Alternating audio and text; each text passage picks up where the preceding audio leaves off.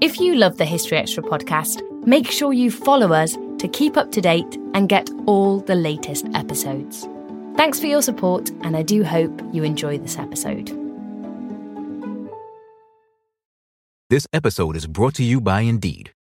We're driven by the search for better, but when it comes to hiring, the best way to search for a candidate isn't to search at all. Don't search, match with Indeed. Use Indeed for scheduling, screening, and messaging so you can connect with candidates faster. And listeners of this show will get a $75 sponsored job credit to get your jobs more visibility at Indeed.com/HistoryExtra. Just go to Indeed.com/HistoryExtra right now and support our show by saying you heard about Indeed on this podcast. Terms and conditions apply. Need to hire? You need Indeed. When you need mealtime inspiration, it's worth shopping Kroger, where you'll find over 30,000 mouth-watering choices that excite your inner foodie. And no matter what tasty choice you make, you'll enjoy our everyday low prices, plus extra ways to save, like digital coupons worth over $600 each week. You can also save up to $1 off per gallon at the pump with fuel points. More savings and more inspiring flavors make shopping Kroger worth it every time. Kroger, fresh for everyone. Fuel restrictions apply.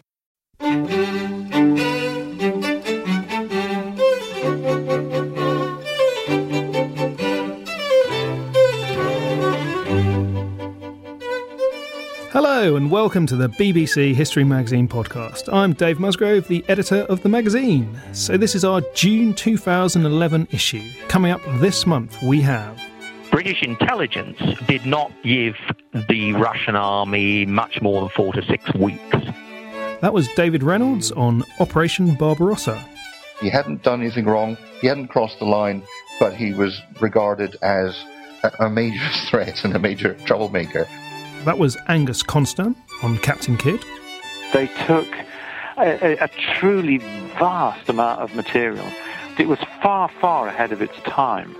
Michael Wood on the people behind the BBC's Doomsday Project. Over the long run, we've got some of the first World War II records potentially being made available as well over the 4-year period. And that was Oliver Morley, Chief Executive of the National Archives.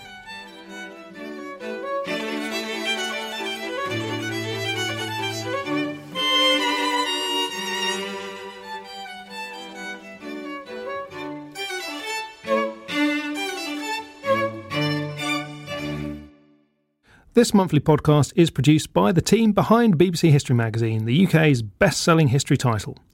Now, regular listeners will recall that we recently canvassed your views on our podcast, so thanks to everyone who completed the survey. The responses were extremely instructive and have given us a steer on where we need to improve.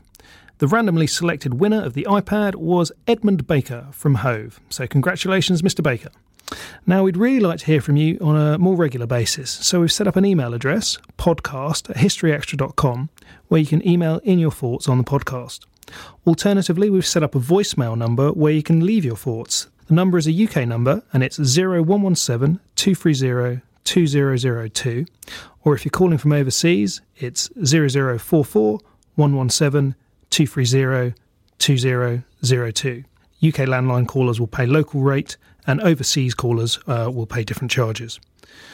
We'll broadcast or read out any particularly trenchant, witty or insightful comments in future issues of the podcast, so please do email or call with your thoughts.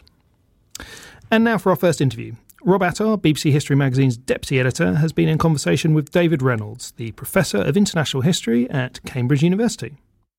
Yes, and we're looking back at Operation Barbarossa, which was launched 70 years ago this month. 3 million German troops poured into the Soviet Union, beginning a fight to the death between the two dictatorships. This had very serious implications for Britain as well, especially in the event of a German victory. And I've been speaking to David Reynolds about how Britain reacted to the invasion and what assistance it was able to give to its new Russian allies. 70 years ago this month, Operation Barbarossa began, when Nazi Germany invaded the Soviet Union. This was obviously a worrying time for Stalin, but what did it mean for Britain? Well, in the short term, the invasion of Russia meant a relief for Britain because it was clear that Hitler's forces were being directed eastward, not westward. So it was a breathing space for Britain. The issue was, how long would this breathing space be? British intelligence did not give the Russian army much more than 4 to 6 weeks. Their record against the Finns earlier in the war had not been great. The German army had steamrolled through France a year before, so people in London were not putting a lot of money initially on the Red Army. So the question was, it was a breathing space, yes, but the question was just how long would the respite last? And assuming that the Soviet Union was defeated, what were the potential outcomes for Britain out of that? What might happen? Well, if the Soviet Union was defeated, then Hitler would have further resources in the eastern part of Europe, not just now in Poland, but across the Ukraine, which was the breadbasket of the Soviet Union. Much of Russia's industry was west of Moscow, so Hitler could reckon to conquer that. Although obviously the German army would have to regroup after a major war, basically Hitler could then turn west again with much greater resources and without any worry about his eastern front at all against Britain. So that was the real fear, that the breathing space might simply be one which actually would benefit Hitler in the medium term, not Britain.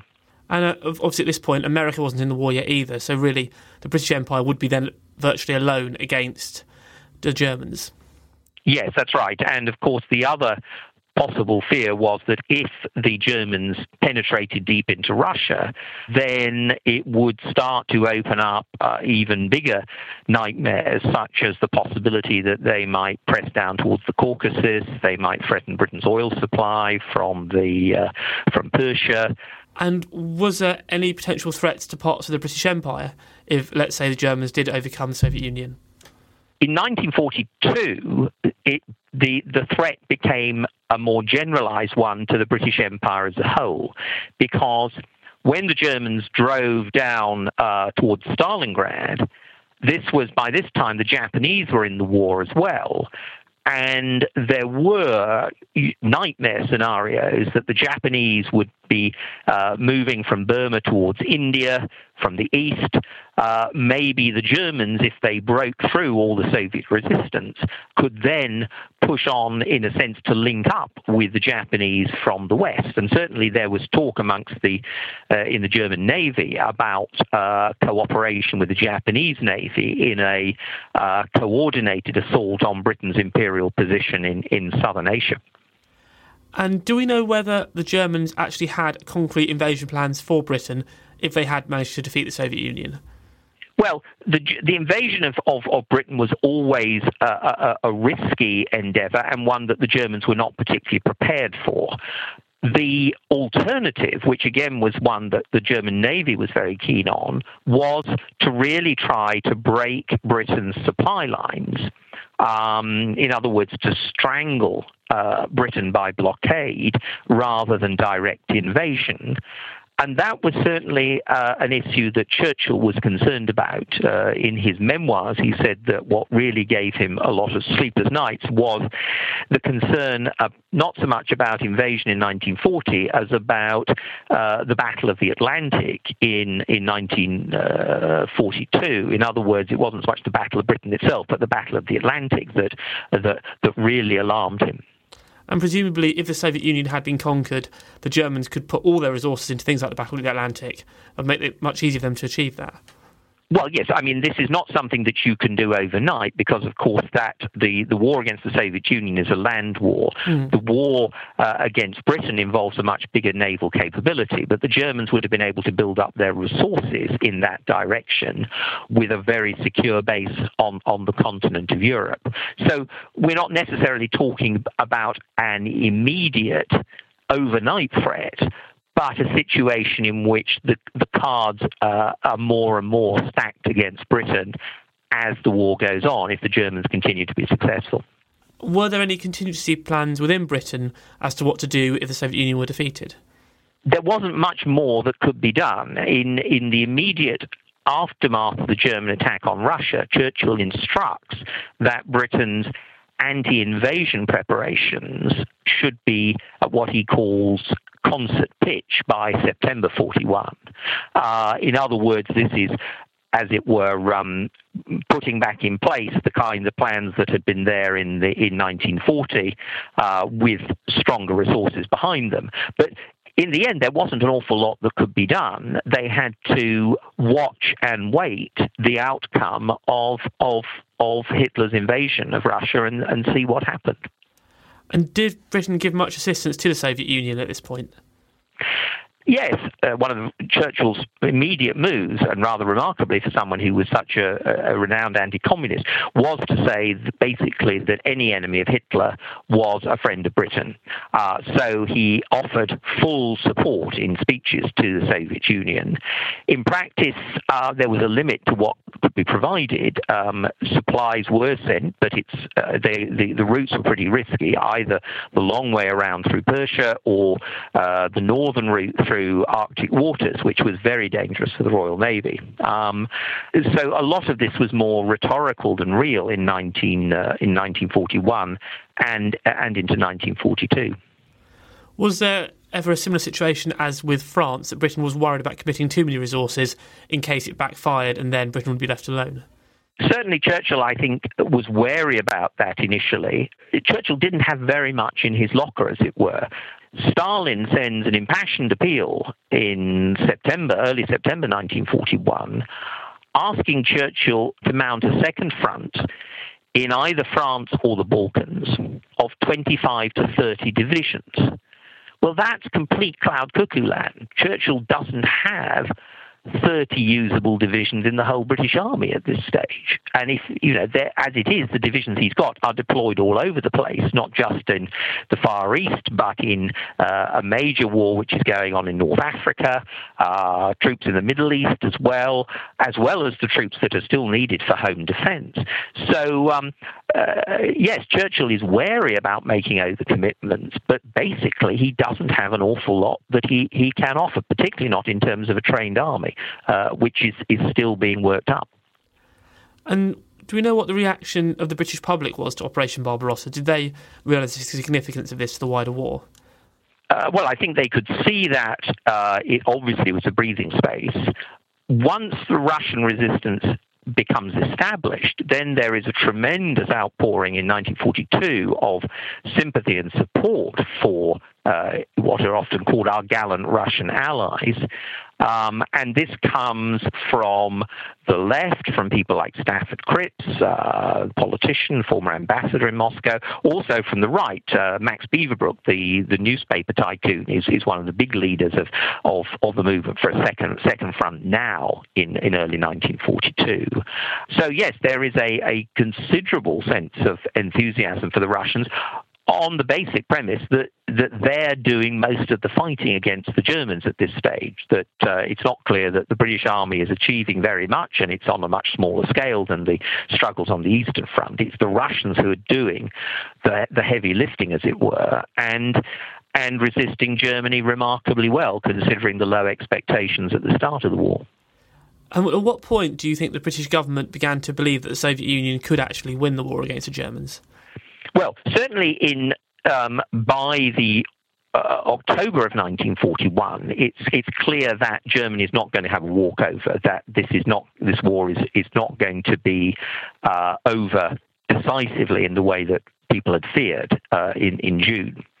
In December, the Red Army mounts a successful counteroffensive around Moscow, drives the Germans back. But then Stalin gets carried away. He mounts a big counteroffensive all along the front, overreaches himself. The Red Army gets exposed, loses lots of soldiers.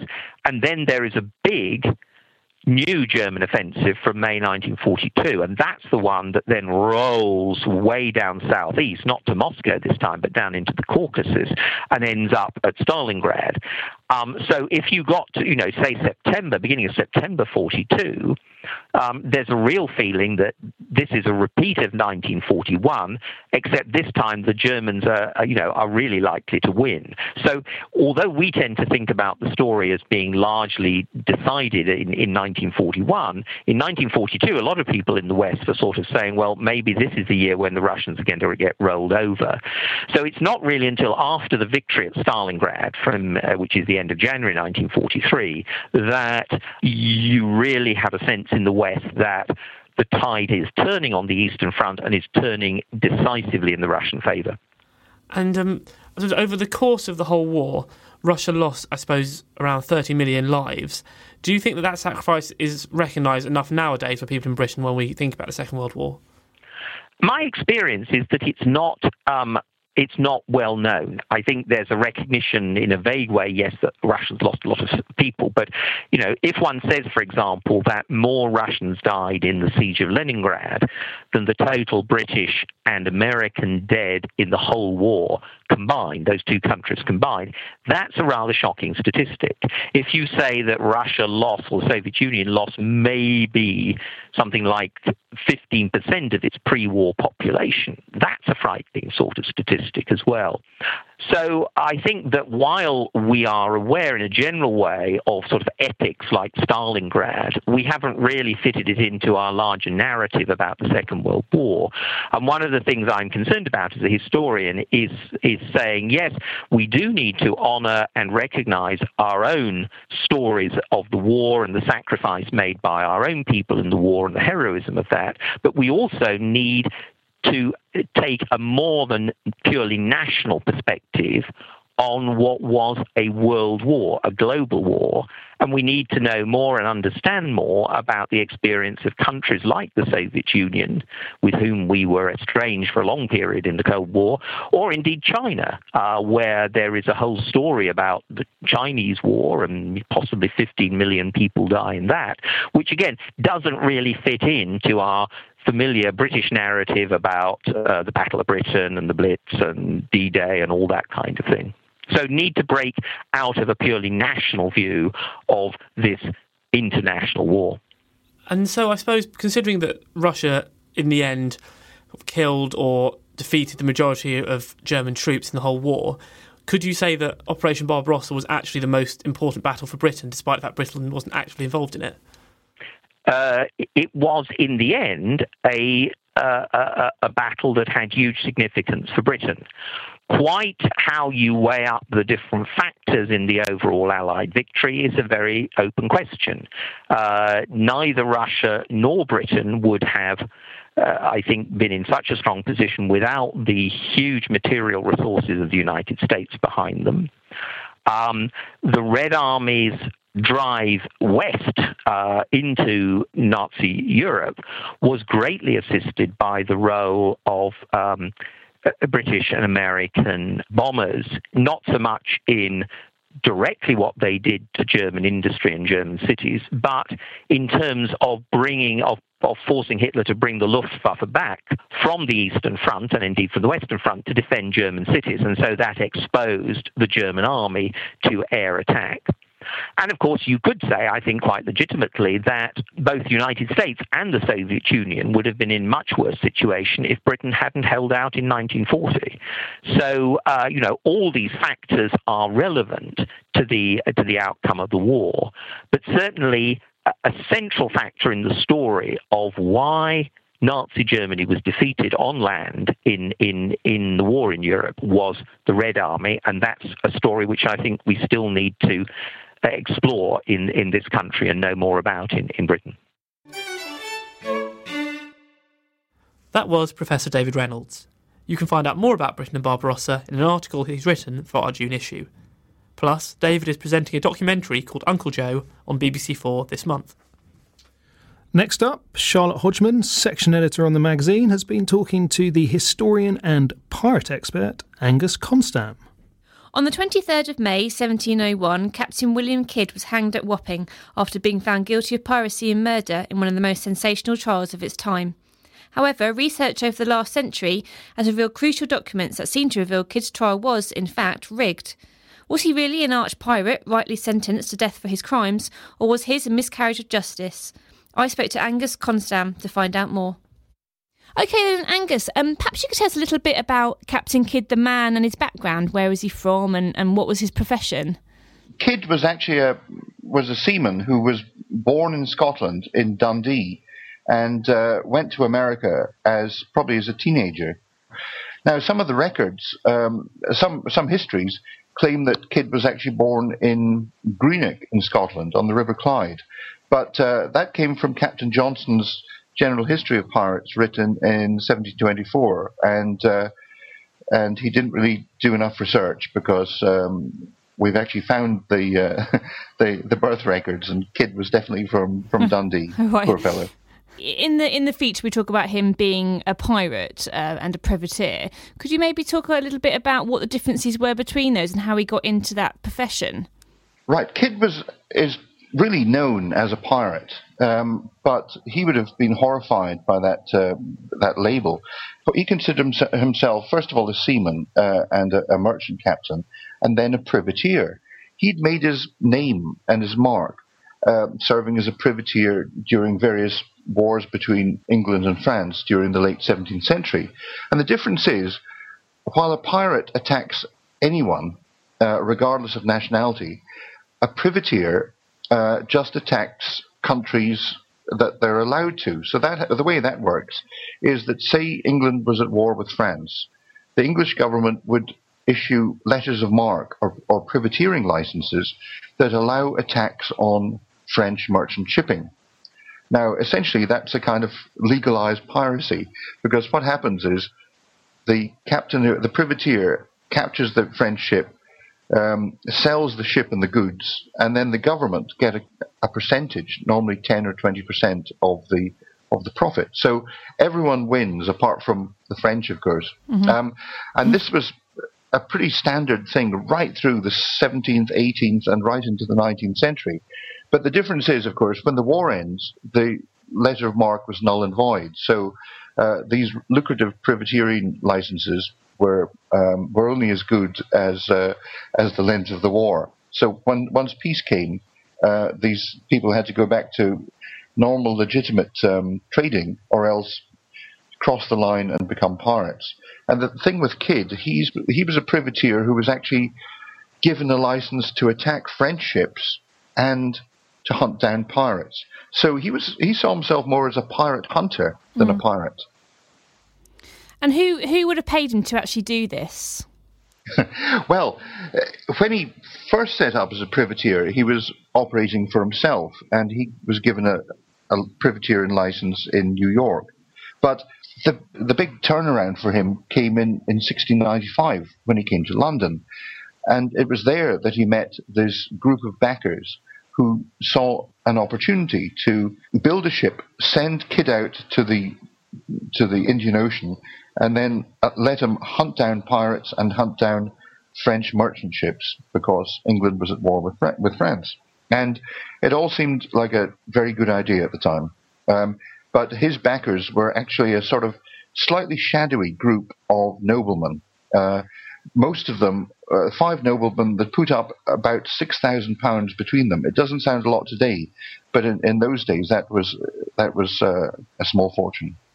And why? What was their motivation? Why did they do this?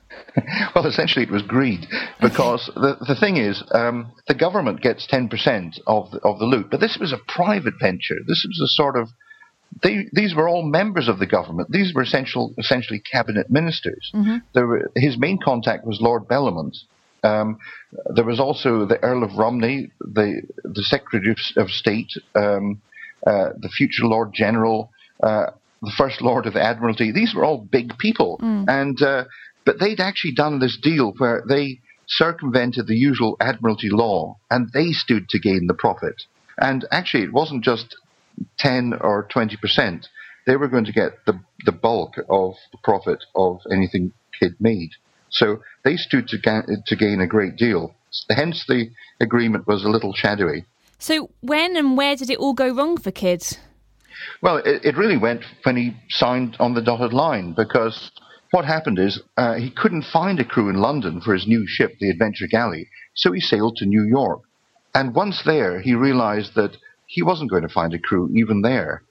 People weren't really going to sign up, because all they would get was about 10% of the goods, or 20%, rather than the 80 or 90%, which would be normally divided up amongst everyone, the greater share going to the captain, but the crew would get things too. So he therefore turned it on its head and went against his big backers and said, look, as long as we have to keep the crew happy and and let's go off and sail and capture things, and it'll all be sorted out once I come back with lots of valuable cargo and goods. But he was on a legal wrong footing when he set off, and from there it just went downhill. But his real problem was halfway across the Atlantic, he bumped into a naval squadron escorting a convoy of East Indiamen. And the thing is, they saw Kidd as a little shifty. He was in this big, powerful ship, as big as a regular warship,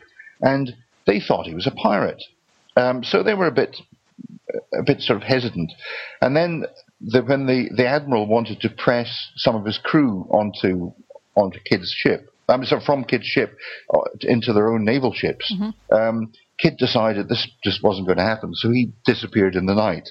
And so when dawn came up, Kidd had disappeared. He'd left the convoy, and the Navy sent frigates out to chase him down, but he was long gone and over the horizon. When the Admiral came back to Portsmouth, he sent a report to the Admiralty in London that said that he thought that Kidd was a pirate. And the same thing happened with the guy in charge of the East Indiamen, the convoy he was escorting. So things were just getting worse and worse for him. He hadn't done anything wrong, he hadn't crossed the line, but he was regarded as a major threat and a major troublemaker, with the result that all the ports in India where he could normally have put in to take on water and stores and find new crew, they were closed to him. He was essentially branded a pirate and an outlaw, and no legal port was open. And then what happened was, in January 1698, at the end of January, he finally found a ship, a French registered cargo ship, called the Quetta Merchant. Now, the Quetta Merchant was essentially registered with French papers, but it was essentially an Indian ship. But it was a rich cargo, and it was valued at the equivalent of about £9 million today, or £75,000 in those days. So this was a good haul. He'd finally hit the big time, and it was a French ship. It was all legal, but even that wasn't good enough. So when he finally was taken to London and had to stand trial, the thing that would have let him off was the fact that somebody could have produced the French papers and proved that this was a legal capture. But mysteriously, they went missing. So he did actually capture the ship then?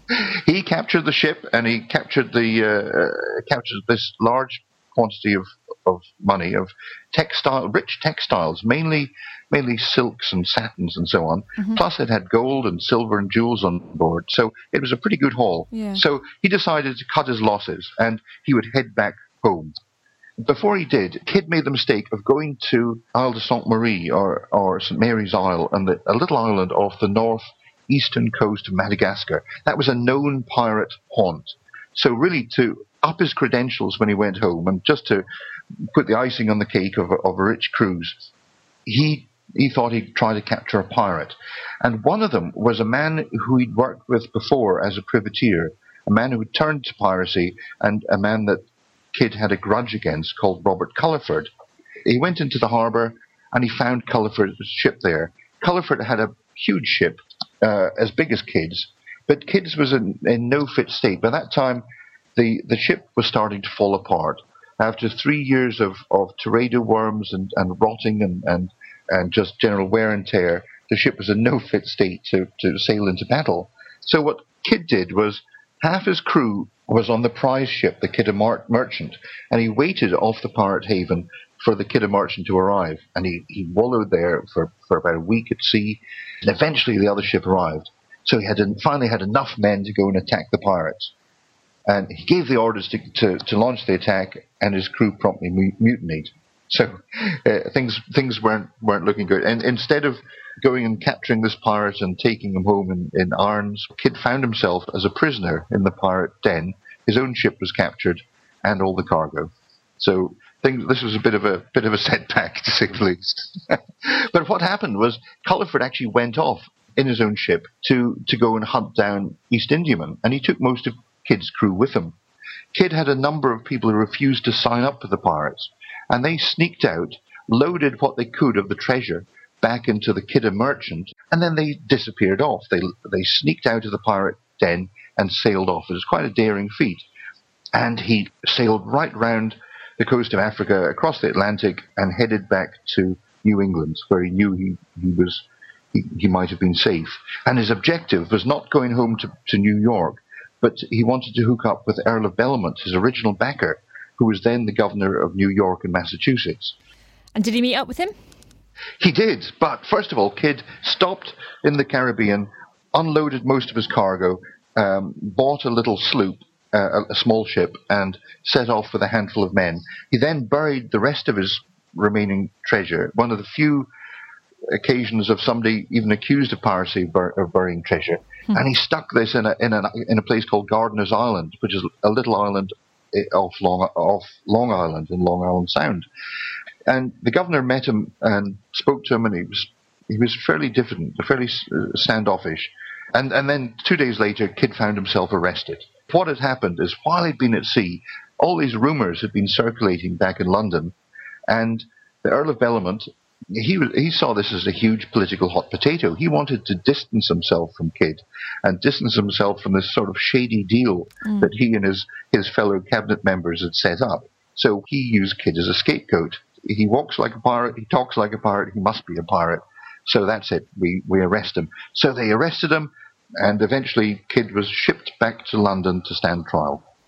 And when in the feature you say that the trial was rigged, is that the case? Well, pretty much. I mean, poor Kidd, he was wanting to explain himself to the House of Commons, and this was a political scandal, a huge political scandal. The government was divided into two parties. Essentially, there were the Tories and the Whigs, and the five guys who backed the deal in the first place, they were all members of the Whig government. The opposition were delighted by this because they thought they could expose this, except Kidd landed in London the day that Parliament took a break. So essentially he was thrown into Newgate prison, and he had to languish there for the best part of a year before he could actually be hauled out, explain himself to the House of Commons, answer questions. He was called before the House, and once that was done, he could then be put on trial. But during that time, he was denied access to anything. He didn't have money. He was denied legal counsel. He was essentially left to rot. And meanwhile, the Admiralty were building a case to damn him in court. And the opposition and the government were running around in circles to try to minimise any potential scandal. And do you think Kidd actually expected to be put to death, or do you think he expected to be let off? Oh, I think he presumed he'd be let off. When the trial started, he'd been spent almost a year in prison. He appeared just before that he appeared in the House of Commons, and what he didn't do was name his backers. He thought that he could strike a deal with the five ne'er-do-wells, Lord Bellamont and his colleagues, and they essentially disowned him. They didn't help him at all. Then what happened was he had the trial, and essentially pirate trials, instead of being a sort of long drawn-out affair as you'd expect nowadays with counsels for the defence and the prosecution and so on, Kidd was appointed two lawyers who could, at the last minute, the day before the trial, and they could only answer on legal matters, not help his defence. It was a very strange setup. Yeah. But the prosecution had had a year to prepare. They'd taken all the documents. Kidd asked for documents, but he was denied crucial pieces of paper he needed for his defence, including that all-important thing from the Kidder Merchant, the French pass, which said that essentially this was a French ship and it was all legal and above board. When the trial came, it was essentially a very quick railroad through, and he really didn't have a chance to defend himself. But the most important thing is his whole defence rested on these pieces of paper that proved he'd captured a French ship. And mysteriously, during that year he was in prison, those had gone missing. They subsequently turned up in the National Archives hundreds of years later, which of course did no good to him, but did help historians think that he might have a case after all. And so he was put to death. poor kid was taken and executed. He was sentenced to death, and these things happened pretty quickly. It had essentially a rigged 2-day trial, and on the 23rd of May 1701, he was taken to Execution Dock in Wapping. He gives a speech. He proclaims his innocence right up to the end. Short prayers said. They pull the platform out from under him, and the rope breaks. And so he's actually writhing around on the ground with a choking. And what normally happens is that's seen as sort of an act of God, and often the condemned man is reprieved, or at least just thrown in jail. But not for Kidd. They found a new rope, dragged him up to the top of the scaffold, and did it properly the second time round. And finally, what actually happened to his treasure? Has anything ever been found? Well, various bits and pieces have come up along the way, because remember that Lord Bellomont, who was then the governor of New York and Massachusetts, had recovered the treasure, all the stuff hidden in Gardiner's Island. However, that hasn't stopped people with spades and coming along at dead of night and metal detectors to essentially turn the place into it looks like the Somme by the time they're finished. Gardiner's Island is a notoriously popular centre for treasure hunters, hoping that something was left behind. Because if you could find a little bit of treasure that could be associated with Captain Kidd, that would be a real find. This episode is brought to you by Indeed. We're driven by the search for better, but when it comes to hiring, the best way to search for a candidate isn't to search at all. Don't search, match with Indeed. Use Indeed for scheduling, screening, and messaging so you can connect with candidates faster. And listeners of this show will get a $75 sponsored job credit to get your jobs more visibility at Indeed.com/HistoryExtra. Just go to Indeed.com/HistoryExtra right now and support our show by saying you heard about Indeed on this podcast. Terms and conditions apply. Need to hire? You need Indeed. We don't always realize just how much our negative thoughts and experiences stick with us and weigh us down.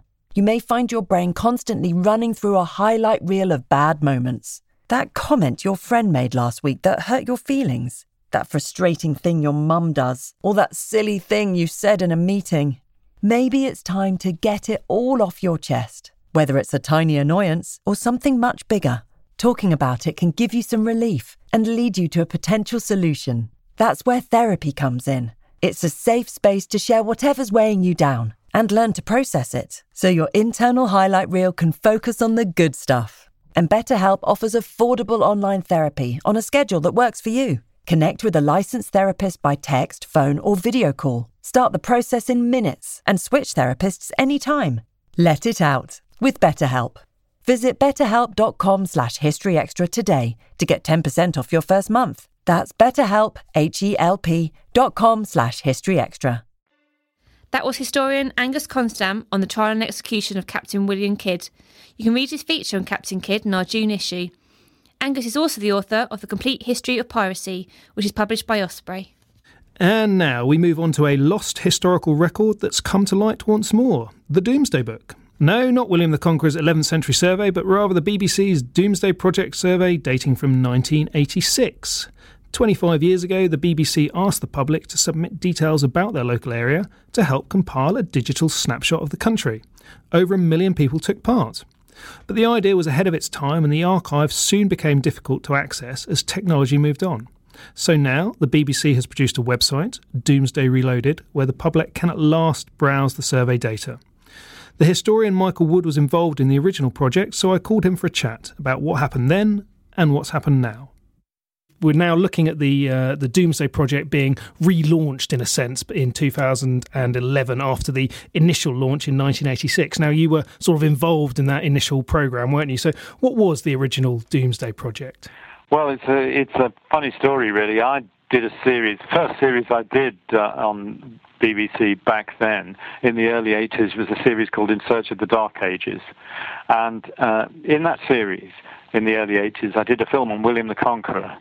And in those days, of course, you could access the real manuscript of Domesday Book. It was still one manuscript instead of being divided up as it is now, and you could handle it. And we filmed with it, and it was wonderful experience.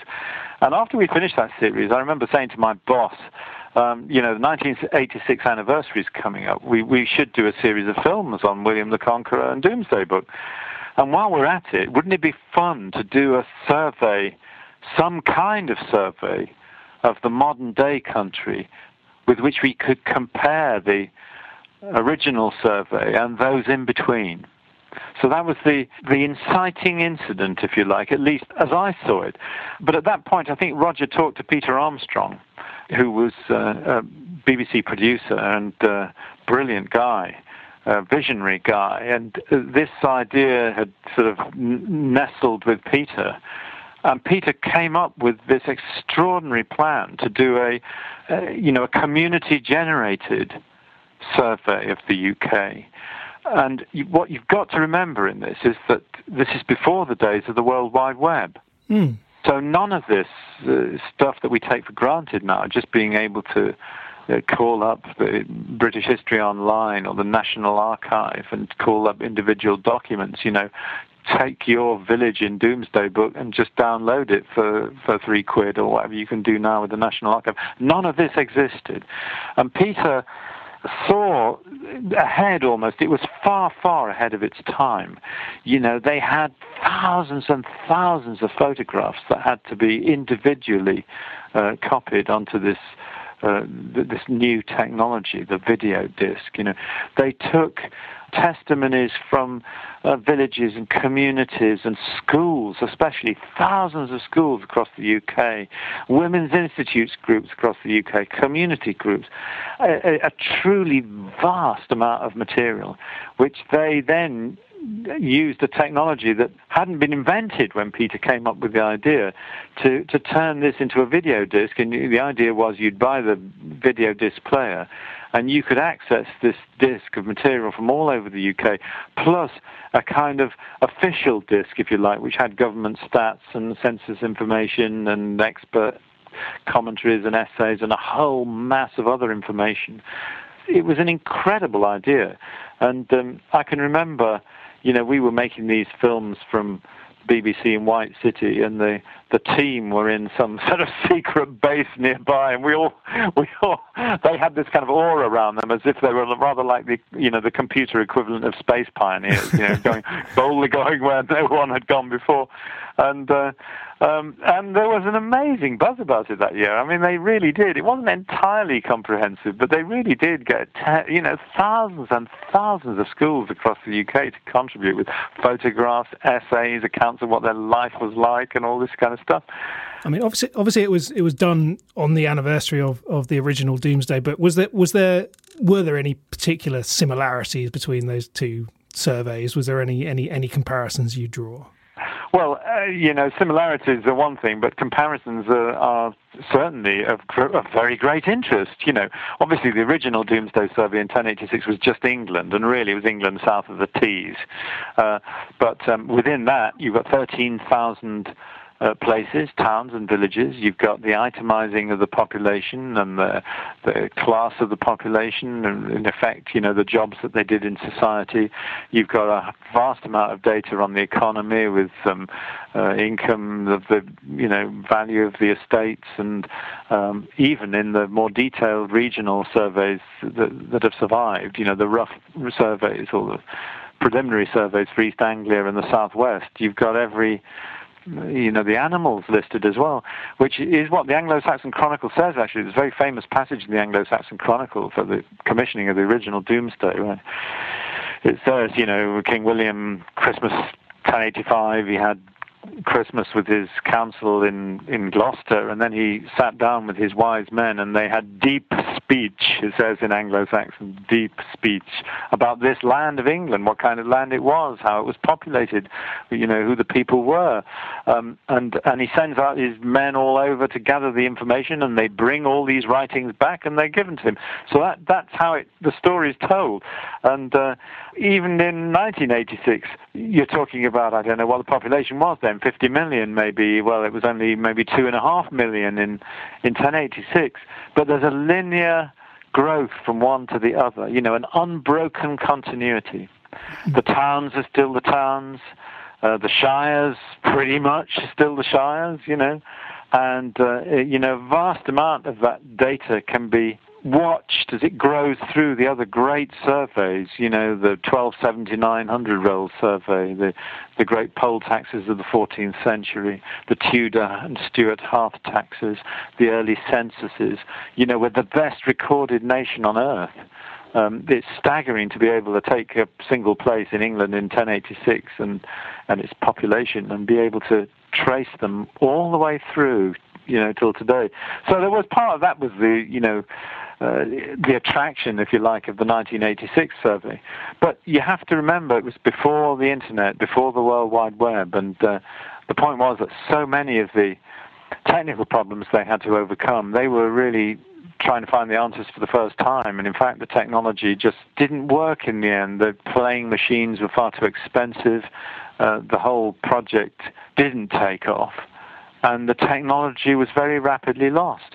So there's been this huge issue in the intervening 25 years as how do we access the information on these disks? And one or two computing pioneers and heroes have managed to do that. And the great thing about it now is the BBC can relaunch the 1986 disc because they can access the information again. So basically, the web has come to the rescue, saved the day, and the BBC can now disseminate this information via this new website. And what sort of things does it tell us now in 2011 that looking back to 1986? Are there big differences that we can see? Well, I think what you're talking about is a very intimate portrait of Britain in 1986, and like all periods of history, every survey of this kind, like any historical document, is a reflection of its time. You've only got to look at the original Domesday Book from 1086. You'd had 20 years of violence and appropriation and murder and dispossession. The out of 1,400 chief tenants in 1066 in Anglo-Saxon England, only 2 still were there in 1086. It's a wholesale destruction of the old order. The book isn't just a neutral document. And the book isn't a neutral document. The disc isn't a neutral document in 1986. It was right in the middle of Thatcherism. You've had the Falklands. You've had the great miners' strike lasting for more than a year. A lot of social division. And these get reflected in some of the schools' accounts of their own places, But it's an intimate portrait from communities all over the UK, especially from the schools, the accounts of their places, what they did, what your daily life was like, what clothes were like, what people got up to, photographs of your community. All of that's on the disc. And finally, still on the subject of historical records, Rob Attar has interviewed the new Chief Executive of the National Archives, Oliver Morley. That's right. Oliver Morley has recently been appointed CEO of the National Archives, which is the official archive of the British government, among other things. I've been speaking to him about his plans for the future of the organisation at a time of budget cuts and with the rapid growth of digital records. What do you see as the big challenges for the National Archives over the next 4 years?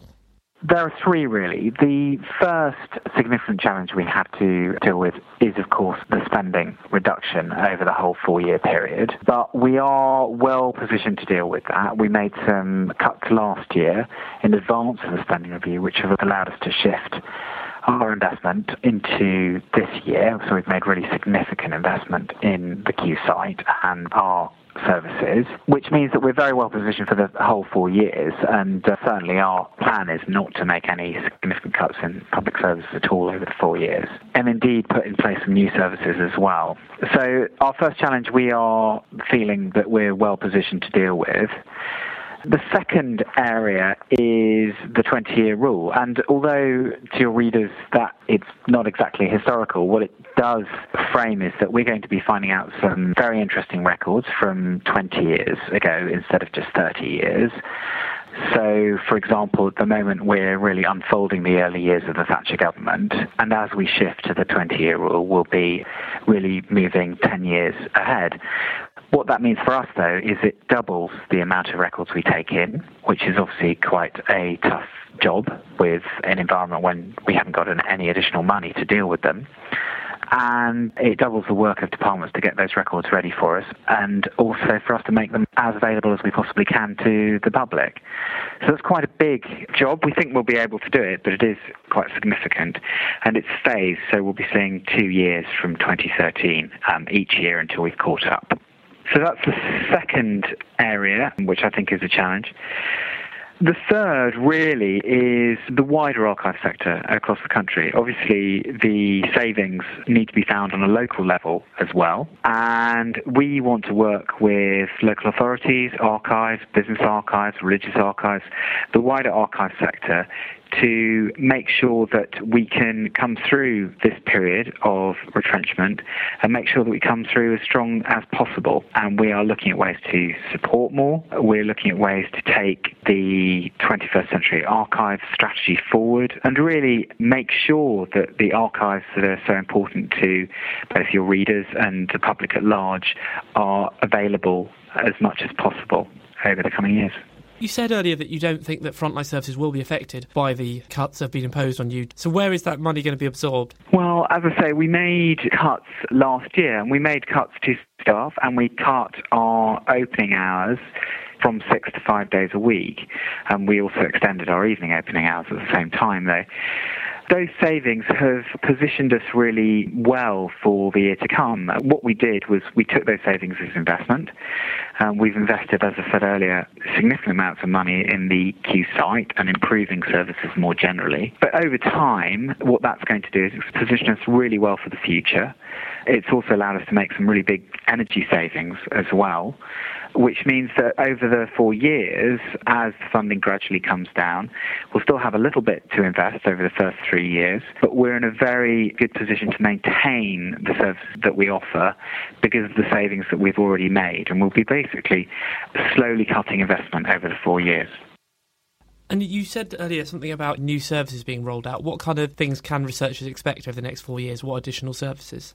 Well, we've got a few things. When it comes to the public services, we're looking at new ways for people to get access to help. So web chat for remote service advice and document self-scanning and things like that in the reading rooms and remotely. So a better portfolio of services when you use the records. But we're also looking to launch a new catalogue. I mean, for me, one of the fundamental difficulties about using an archive is that it's not like Google. When people try and do a search, they're used to going through many, many records, many, many search results, and also occasionally having to come to Kew to get access to the records. And we want to make that as easy as possible for people to search, find the records they need, and then understand how best to get access to them. So we'll be launching on our beta site the new approach to catalogue and archive search, which is really incredibly innovative. And certainly over time, we expect that to replace our catalogue search as being the new way to get access to the millions of documents that we have here, both online and on site. Are there any new collections of documents likely to be becoming available to people over the next few years? Absolutely. I think one of the focus areas for us is going to be First World War diaries that are coming up over the next year. We'll be looking to do that ourselves. We're also working with some licensed partners on some really interesting crime records, which will be coming out over the year. And over the long run, we've got some of the first World War II records potentially being made available as well over the 4-year period. So it's an exciting time, and there'll still be many more records that are being digitized. Certainly people are still fascinated by our records, and as soon as they're launched online, there's always big demand for them. What's the impact going to be of digital and the fact that a lot more government records are now being made digitally, and how are you able to store those? Well, we had a day, I convened some of the major departmental records managers across government to have a talk about that, and our view is that it's likely that the first records that start coming to us will be actually in about 2017. So what we need to do, we've already done some real innovation around the technology used to make sure that we can preserve digital records. And what we need to do is really work with departments, work across government to make sure that we can make them as accessible as possible, and also to get the transfer working perfectly. But we're in a position now where we have really good storage capability, so we can certainly look after the records when they come to us. And really for us, I think the challenge is going to be, how do you make government digital records, a massive email database or something like that, how do you make them available to the public in a way that's easy to use, that's meaningful? Because they're quite different from the more traditional, here are some paper files type of records. And for me, that question of accessibility is actually going to be, in some ways, more of a challenge than the question of preservation. And so the other side of digital is making non-digital records available in a digitised format to the public. Is this something that the archives will be doing a lot more in the next few years? I think probably we could argue that we are the world leaders in that already, actually. I don't think there's realistically any archive globally that has the same kind of scale online that we do. So certainly we'll be looking to build on that success and take it forward. We have great relationships with licensed partners, and we also digitise considerable numbers of records ourselves. So certainly, even given the cost environment, it's likely that we'll carry on building on that success. How is National Archives going to be helping the other archives around the country to kind of come up to speed with all these things we've been discussing? Well, I think there's a few ways we can help, and we'll be taking on a strong leadership role in that space. But the first thing that we want to do is to be able to provide a way to share best practice and accredit really good archives. So share the benefits across the sector that we've found, but also help archives to share with each other in terms of the best way to deliver services, for example, in an environment when money is tight, or the best way to work together to deliver services to the public in tandem, say, with a local library or a local museum. But that kind of thing we'd really like to support. Second, we really want to make sure that we are in a position where we understand the state of the sector. For example, we've just completed a really detailed survey of religious archives, which certainly showed some problems, but equally showed some opportunities as well, where we could work with archives across the piece to improve things. And third, what we want to be able to do is provide both technology, so for example, cataloguing or geographical gazetteering, all that kind of thing, to archives in a way that's really seamless and easy, so that they can pick up some of the benefits of the investments we've made in technology and do that cost effectively themselves. So widening access, making things easy, building digitisation, and therefore all of us sharing in some of the work that we and individual archives have already done in the sector. Been through all my questions I had to ask, so is there anything else you'd like to mention at all? One thing that I hadn't spoken about was our web archiving project.